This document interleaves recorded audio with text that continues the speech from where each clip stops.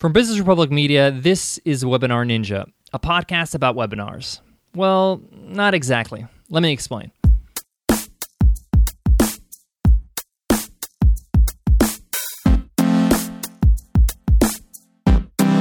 I'm Omar Zenhom. I'm the co-founder of the $100 MBA, an online business training and community, and I'm also the host of another podcast called the $100 MBA Show, daily 10-minute business lessons. But really, I'm a teacher. No, seriously, that's what I went to school for. I have a master's in education, and I was an educator for over 12 years before starting the $100 MBA. I'm fascinated with what makes a great teacher and communicator because that usually makes a great entrepreneur. So what does this all have to do with webinars? Let me back up a bit. 16 months ago, my partner Nicole and I started using webinars. It's never safe to assume, so just in case, what is a webinar? Webinars are basically a video conference on the internet. They're usually presentations, workshops, or seminars of some sort. They've become very popular recently because they are seen as the best form of video marketing, the next best thing to speaking to an audience live in person.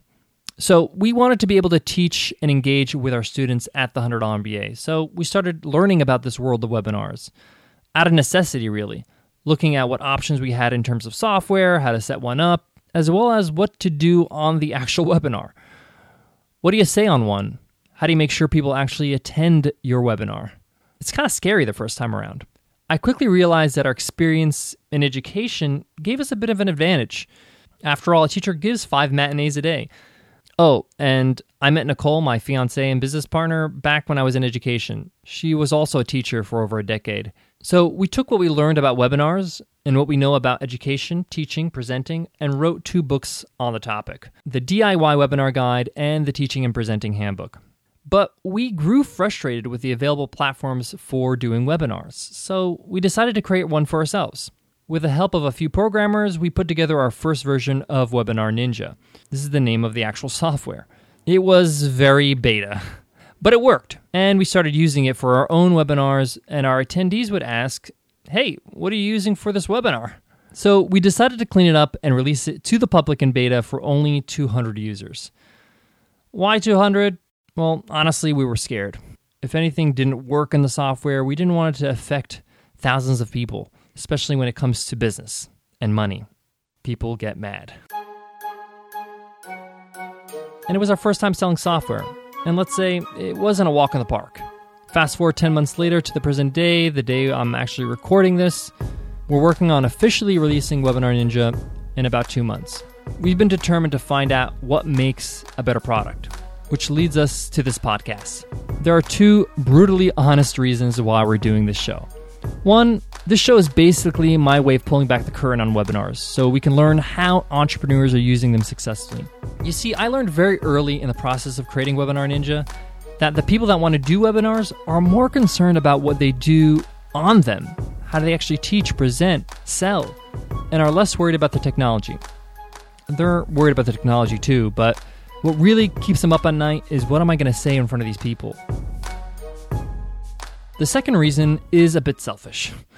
This podcast is my own research and development exercise. Everything I learn in the process of this podcast has been and will be put into the Webinar Ninja platform. I share the journey of building this platform along with you, the good, the bad, and even the embarrassing. Now, even though this is not an interview podcast, you're going to hear from webinar attendees, organizers, and what I call heavy users. These are people that make a very good living using webinars. I learn how people use webinars, what they love about them, what they hate about them, and what are some of the struggles they're having along the way.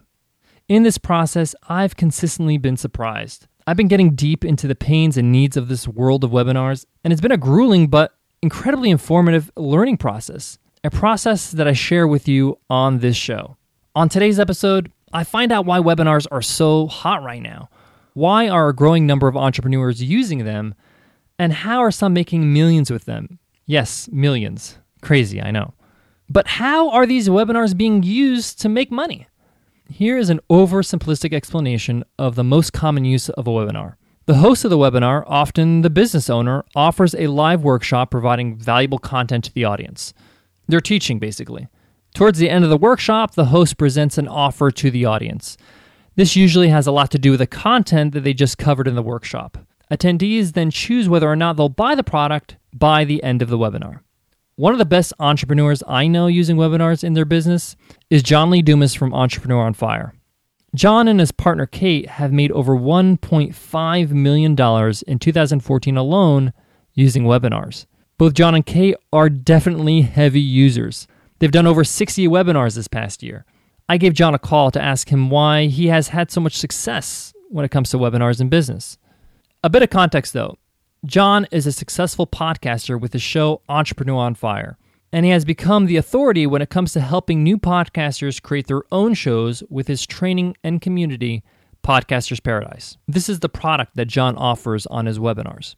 On the call, I asked John, why aren't more people using webinars?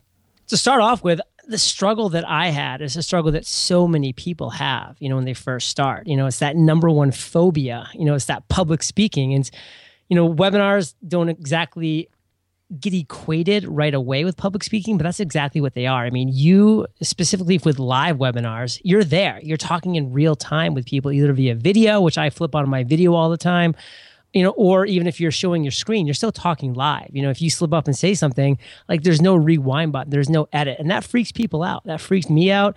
Pat Flynn spoke in front of thousands of people, at different conferences, and missed it. Webinars freak him out.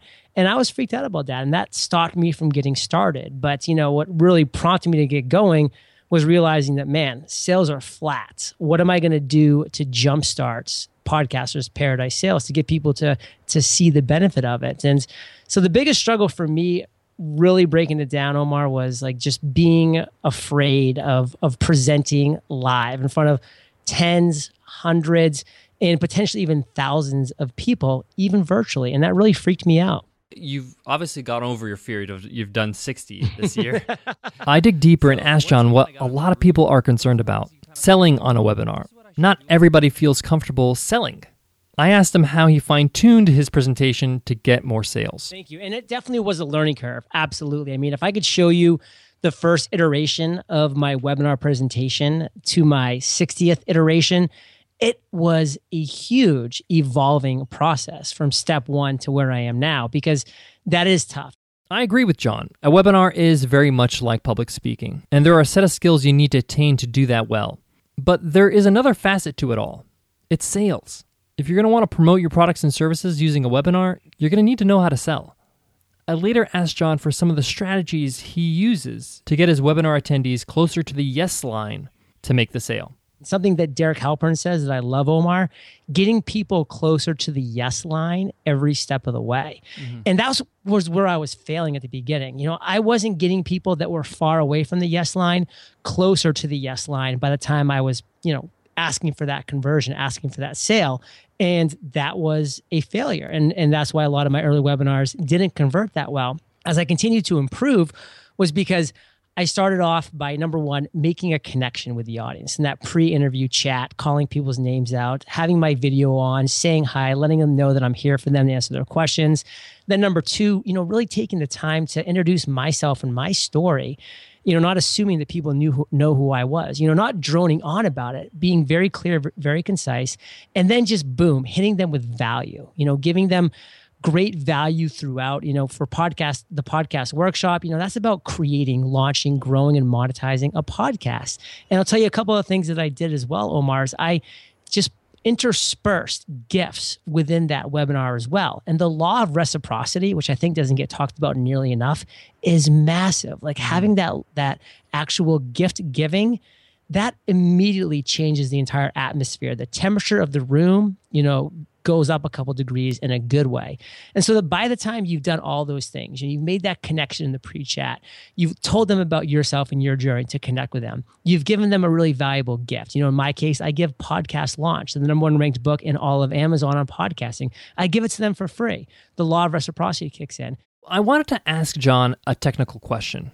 This is for selfish reasons. Remember, we're building a webinar platform that will be a complete solution for users. I want to make sure it's amazing. This question has to do with webinar replays. Nicole and I ran our very first webinar and had 80 people register for it, but only about 25 people showed up for the live webinar itself. So what about the other 55 people that missed the webinar? Or what about those people that showed up late? This is where the webinar replay comes into play. a feature that allows you to record and then later send the webinar to your registrants. So back to John. I asked him a deeper question about webinar replays. Does he find that sending them to attendees results in sales, or are they just a waste of time? What I find out from John is quite interesting. Have you found that people actually buy off just watching the replay? Yes, but I want to qualify that. We probably average between 4 to 6 sales in the 24 hours after the live webinar because we give this 24-hour replay period. And so if we do, say, which is pretty average, 30 sales on a given live webinar, with about 100 people there live for about a 30% conversion, very common numbers week to week, we'll see about 4 to 6 sales on the 24 hours, which isn't great, to be honest with you, because typically we have 500 to 600 people that are signed up for these webinars, maybe 200 that showed up, and then maybe 100 that are on by pitch. So, hypothetically, those other 400 people had 24 hours to watch. And, I would love to think that we'd get more sales off the replay. But after doing 60, the numbers don't lie. It's 4 to 6. And I think there's a couple of reasons for that, which I wouldn't mind talking about. And it's actually shifted our strategy a little bit in the last month. Tell me about that. So I think replays are great. A lot of people ask for them and they're awesome. And again, all I'm talking about is my experience and my opinions, and this is what I'm looking to share.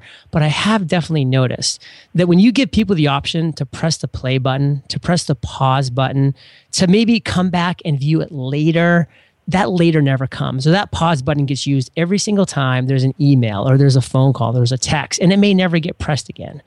So what I've actually started doing is transitioning to what I call streaming webinars.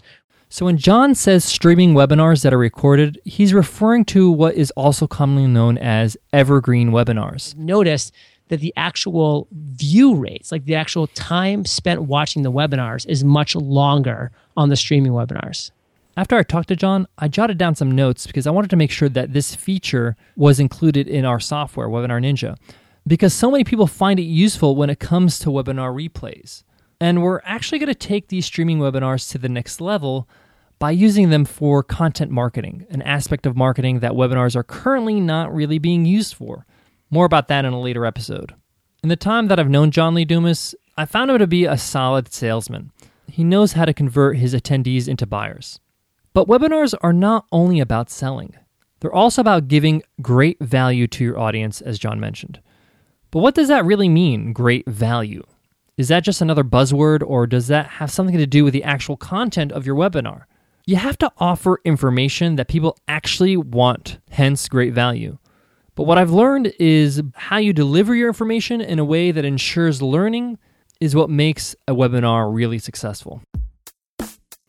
Because at the end of the day, a webinar essentially is a workshop, a lesson, a class, meaning you're going to have to do some teaching. But what makes a great teacher?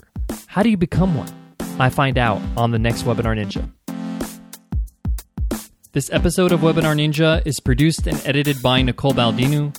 Music is by Dan Mills and Mark Bose. Our content coordinator is Arthur Demain. There's so much going on with webinars, and I'm learning so much along the way as we're creating, Webinar Ninja and doing this podcast. So thanks again for your time. Dude, it's always a pleasure to talk to you. So get your butt back to San Diego. I will, man. Take care. Peace.